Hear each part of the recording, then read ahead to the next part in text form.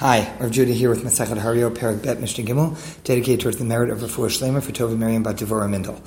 This Mishnah continues on with both parallels between the sacrifice brought by a Kohen Gadol, the Kohen Mashiach, who has made a mistaken ruling, to the core primary paradigm, which is the Beit Din, but it also introduces a new couple of rules that are involved in when the Beit Din would actually qualify, or the Kohen would actually qualify, for bringing the special offering.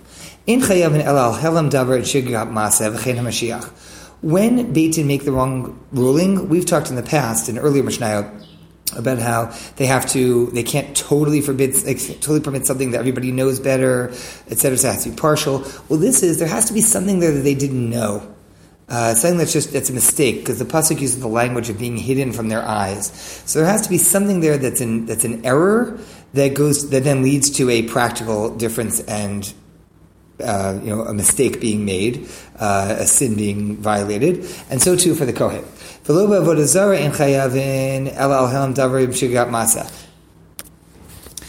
similarly with idolatry, there also needs to be a violation that is based on a mistake, something that they missed in the law, that then leads to a practical violation.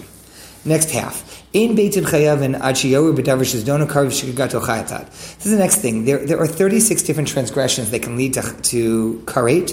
Karet is this severe, divinely imposed punishment that could mean either, God forbid, one dies young, or God forbid, one's children predecease them, or God forbid, they lose their share in the world to come. But it has to be something of a karet offense, that if you did it by accident, which happens, people do karet things by accident, then you just bring a chatat offering. You don't actually get karet.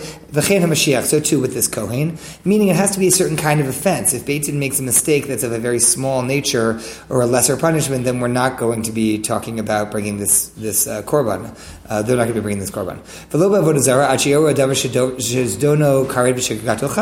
Similarly, when it comes to idolatry, that it has to be something where if you did it on purpose, one would get karet, God forbid, and if by accident they get a chatat. So just to give away an example, there are all kinds of different things out there that are smaller.